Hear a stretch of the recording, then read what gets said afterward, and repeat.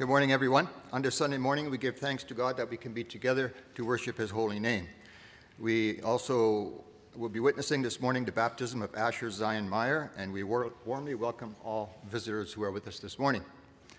The council has the following announcements. An attestation has been requested by Sister Rebecca DeBrun and Brother Dale Hart to the Hope Canadian Reformed Church in Neerlandia. We also would like to remind the congregation that of the congregational meeting that is scheduled for tomorrow evening at 7:30 here in this church building. This morning's worship service will be led by our pastor, Reverend Julius VanSpronsen. And in preparation for worship, we will praise our God with the singing of the songs that are sent to the churches for testing, Man of Sorrows, What a Name, stanzas 1, 4, and 5.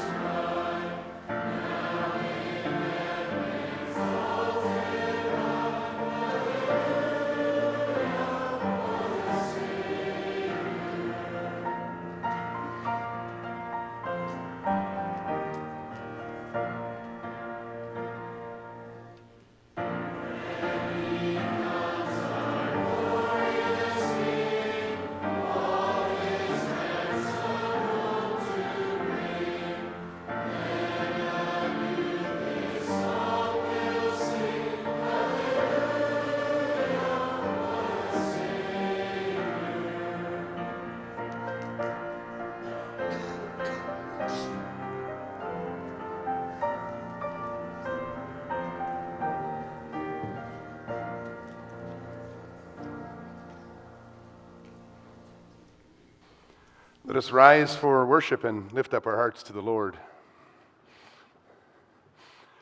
We begin this worship service by together confessing our dependence on the Lord. Our help is in the name of the Lord, who made heaven and earth. Amen.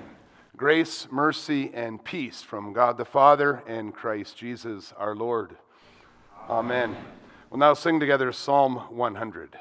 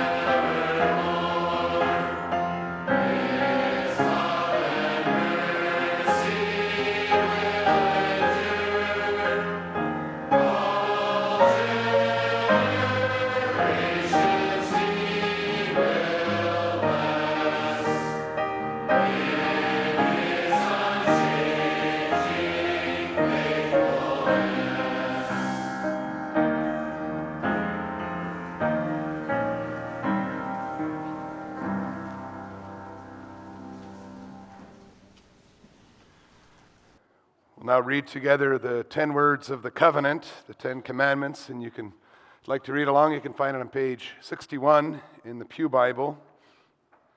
And as we hear these commandments, we also compare our lives to what the Lord has revealed about how we're called to live before Him, loving Him and our neighbor. We recognize our own failings, our own sins, so that we can also confess them before the Lord. Be assured that Christ has obeyed these commandments for us and in our place. In Exodus chapter 20, God speaks all these words, saying, I am the Lord your God who brought you out of the land of Egypt, out of the house of slavery. You shall have no other gods before me. You shall not make for yourself a carved image or any likeness of anything that is in heaven above, or that is in the earth beneath, or that is in the water under the earth. You shall not bow down to them or serve them. For I, the Lord your God, am a jealous God, visiting the iniquity of the fathers and the children to the third and the fourth generation of those who hate me, but showing steadfast love to thousands of those who love me and keep my commandments. You shall not take the name of the Lord your God in vain, for the Lord will not hold him guiltless who takes his name in vain. Remember the Sabbath day to keep it holy.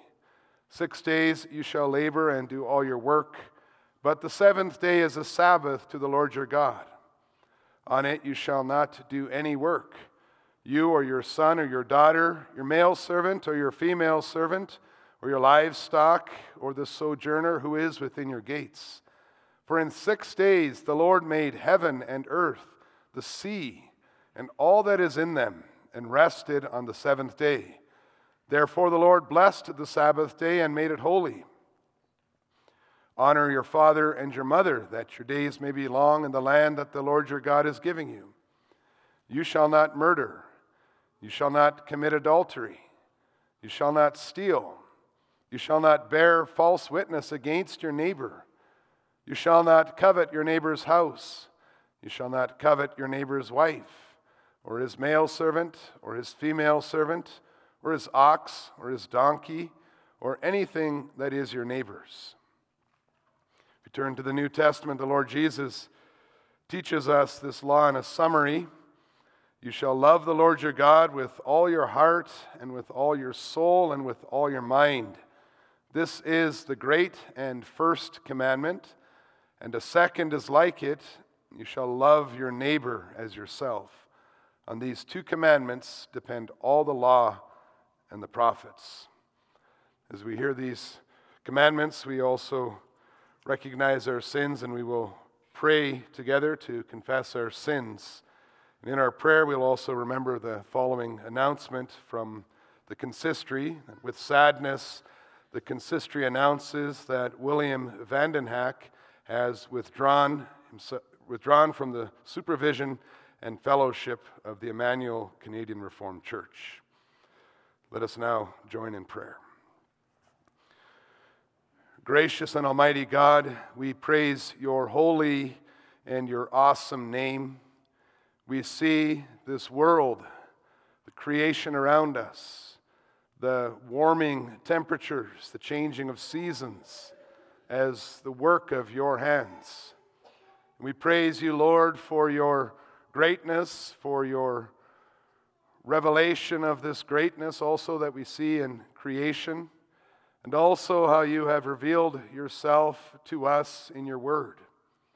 You have shown to us that you are Almighty God, the one true eternal God. You have revealed to us also how you have made us to live, to love you, and to love our neighbor as ourselves. And we thank you, Father, that you have also revealed to us in our hearts, by your Holy Spirit, our own sins. As we reflect on the 10 commandments, how they direct us to lift our eyes to you and to depend on you completely, to love our neighbor with our hearts, sincere way. We also recognize and confess our sins before you, O Lord. We have not always loved you. with all our being. And again this week, we have said things, and thought things, and done things to those around us that have not served their spiritual growth, but in fact harm. And Father, as we recognize our need for your grace, we thank you that we may rejoice in your grace. We may know Jesus Christ as Lord and Savior. And we ask, Father, as we pray for, as we thank you for your grace and mercy to us, that you will also work powerfully in the hearts of all those who are wandering away from this truth. We know, Father, that it is an ongoing struggle for many members of the congregation, covenant children, as they seeking to find their way. Lord, that the truth of the gospel is not always clear. The need to rely completely on your grace is something that we are learning as we grow older. And Father, we pray that you will work powerfully in the hearts of those who are wandering away from this truth, those who are being exhorted and disciplined by the office bearers of this congregation. And we also pray, Lord, that you will be with William Vandenhack. Lord, he has withdrawn from the supervision and the fellowship of this congregation. And we pray, Father, that you will be with him as he seeks to understand how he can best glorify you. We pray, Father, that in the other church that he is now attending, that you will continue to show your grace and your mercy to him, that he may also grow up and learn and be nourished and nurtured by your word, work powerfully in his heart by your Holy Spirit. And Lord, as we again turn to your word, as it is proclaimed to us both in the visible sacrament of holy baptism and the preaching of the gospel, we ask, Father, that you will enrich and bless us through this proclamation of the gospel in Jesus Christ. We pray these things in his name. Amen. We'll now sing together in response the declaration of the forgiveness of our sins in Jesus Christ as we praise the second person of the Trinity for washing us from all sin and stain. Those who confess their sins can be certain of the forgiveness of our sins. And we'll sing hymn 7, stanza 2.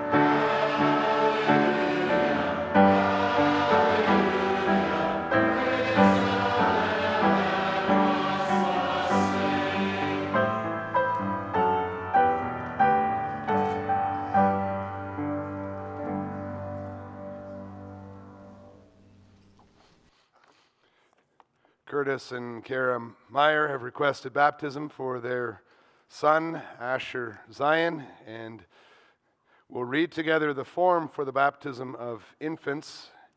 It's on page 597 in the Book of Praise. This liturgical form explains the teaching of baptism and also includes the address for the parents as they recognize their role. Page 597 in the Book of Praise. Beloved congregation of our Lord Jesus Christ, the doctrine of holy baptism is summarized as follows. First, we and our children are conceived and born in sin, and are therefore by nature children of wrath, so that we cannot enter the kingdom of God unless we are born again. This is what the immersion in or sprinkling with water teaches us. It signifies the impurity of our souls so that we may detest ourselves, humble ourselves before God, and seek our cleansing and salvation outside of ourselves. Second, baptism signifies and seals to us the washing away of our sins through Jesus Christ. We are therefore baptized into the name of the Father, the Son, and the Holy Spirit. When we are baptized into the name of the Father, God the Father testifies and seals to us that He establishes an eternal covenant of grace with us. He adopts us for His children and heirs, and promises to provide us with all good and avert all evil or turn it to our benefit. When we are baptized into the name of the Son, God the Son promises us that He washes us in His blood from all our sins and unites us with Him in His death and resurrection. Thus we are freed from our sins and accounted righteous before God.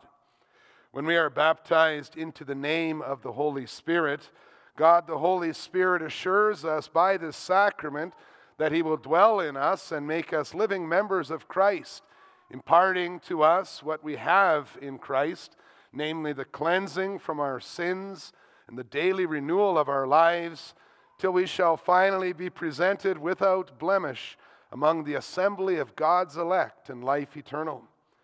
And third, since every covenant contains two parts, a promise and an obligation, we are, through baptism, called and obliged by the Lord to a new obedience. We are to cleave to this one God, Father, Son, and Holy Spirit, to trust Him and to love Him with our whole heart, soul, and mind, and with all our strength. We must not love the world, but put off our old nature and lead a God-fearing life. And if we sometimes, through weakness, fall into sins, we must not despair of God's mercy, nor continue in sin. For baptism is a seal and trustworthy testimony that we have an eternal covenant with God. Although our children do not understand all this, we may not therefore exclude them from baptism. Just as they share without their knowledge in the condemnation of Adam, so are they without their knowledge received into grace in Christ. For the Lord spoke to Abraham, the father of all believers, and thus also speaks to us and our children, saying, I will establish my covenant between me and you and your offspring after you throughout their generations for an everlasting covenant, to be God to you and to your offspring after you. We read that in Genesis 17, verse 7.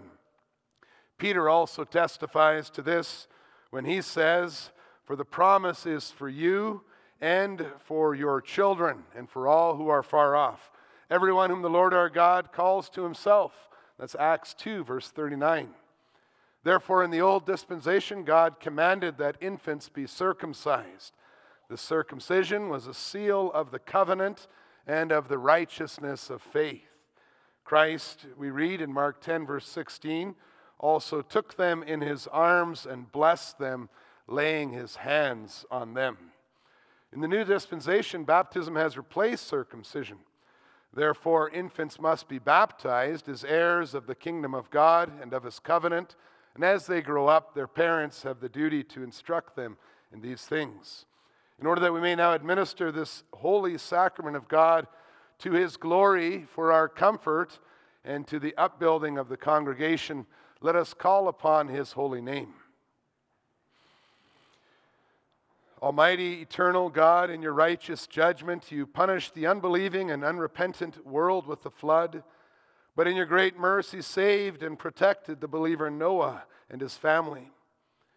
You drowned the obstinate Pharaoh and all his host in the Red Sea, but led your people Israel through the midst of the sea on dry ground, by which baptism was signified. We therefore pray that you in your infinite mercy will graciously look upon this your child and incorporate Asher Zion Meyer by your Holy Spirit into your Son, Jesus Christ, so that he may be buried with him by baptism into death and raised with him to walk in newness of life. We pray that Asher, following him day by day, may joyfully bear his cross and cleave to him in true faith, firm hope, and ardent love.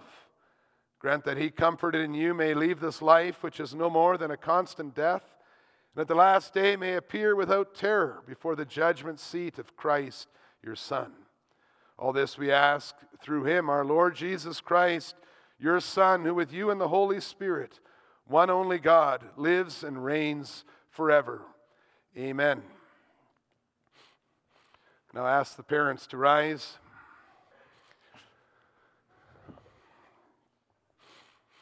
Beloved in Christ the Lord, you have heard that baptism is an ordinance of the Lord our God to seal to us and our children his covenant. We must therefore use this sacrament for that purpose and not out of custom or superstition. That it may be clear then that you desire baptism for the right purpose, you are to answer sincerely the following questions. First, do you confess that our children, though conceived and born in sin, and therefore subject to all sorts of misery, even to condemnation, are sanctified, set apart in Christ, and thus as members of his church ought to be baptized? Second, do you confess that the doctrine of the Old and New Testament, summarized in the confessions and taught here in this Christian church, is the true and complete doctrine of salvation? And third, do you promise as father and as mother to instruct your child in this doctrine as soon as he is able to understand, and to have him instructed therein to the utmost of your power? What is your answer, Curtis and Kara? After the administration of baptism, I invite you all to rise so that we can respond singing hymn 58 together.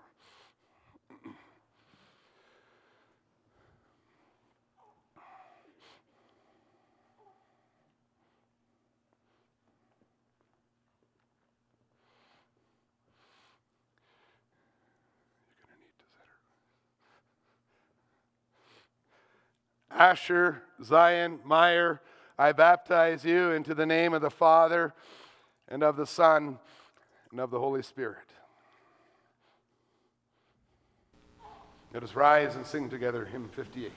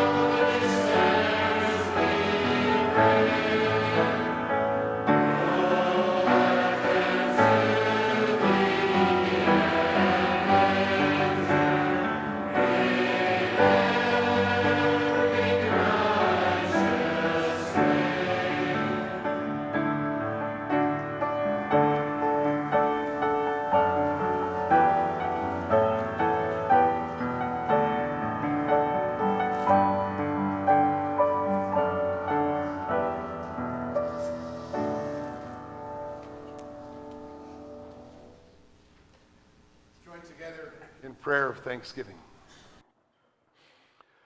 Almighty, merciful God and Father, we thank and praise you that you have forgiven us and our children all our sins through the blood of your beloved Son, Jesus Christ. You received us through your Holy Spirit as members of your only begotten Son, and so adopted us to be your children. You sealed and confirmed this to us by holy baptism.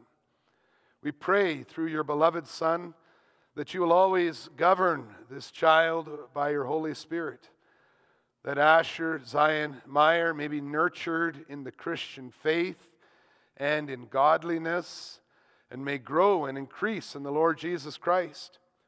Grant that he thus may acknowledge your fatherly goodness and mercy which you have shown to him and to us all.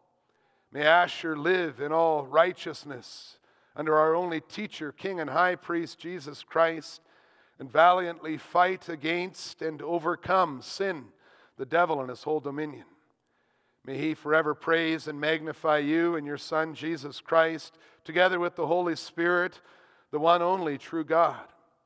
We pray, Father, that as we again open your word and hear the proclamation of the gospel, that you will work powerfully in our hearts to enlighten us, to understand what we are reading, to submit ourselves to your instruction. We ask, Father, that you will also bless your servant in this place as he proclaims that gospel, and that you will equip him also with the conviction and the clarity that he needs for this task and calling. We ask, Father, that as we together rejoice in the gospel of the forgiveness of our sins in Jesus Christ, and consider together the consequences for our fellowship and unity as brothers and sisters in Jesus Christ, that your name may receive all the glory. In Jesus' name we pray. Amen.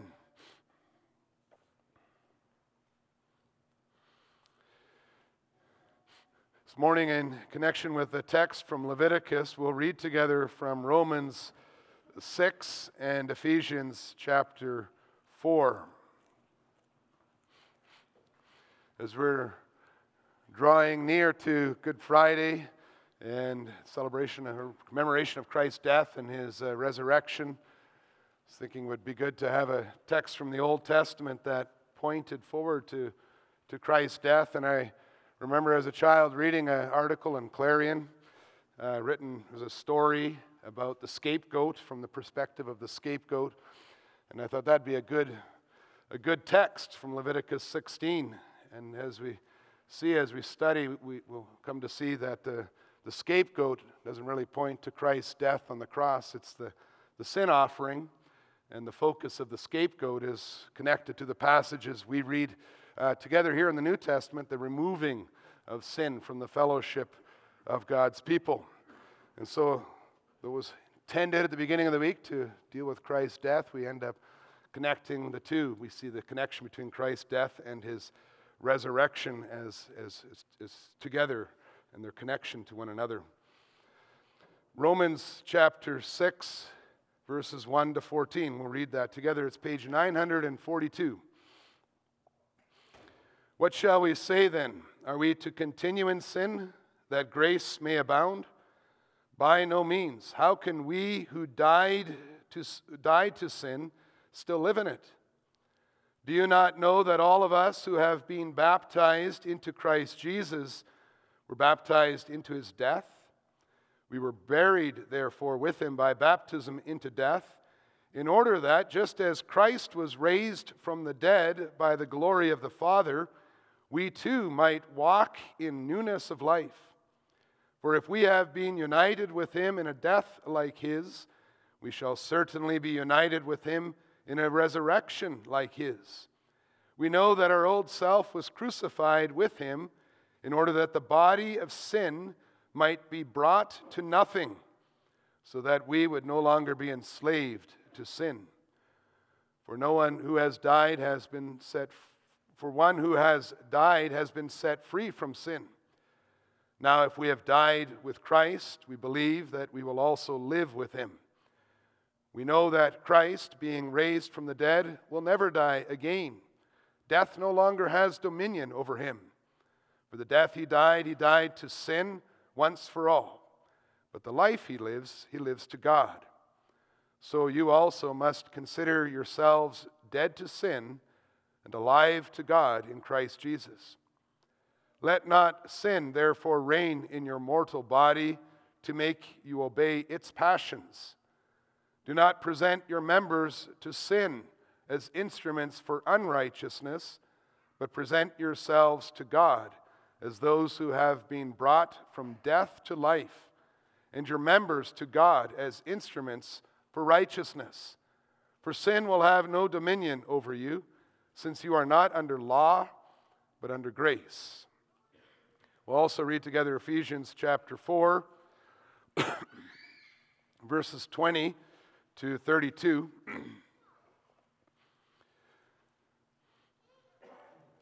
This is also a text that confirms what we confess on Lord's Day 3, as we'll see that this afternoon.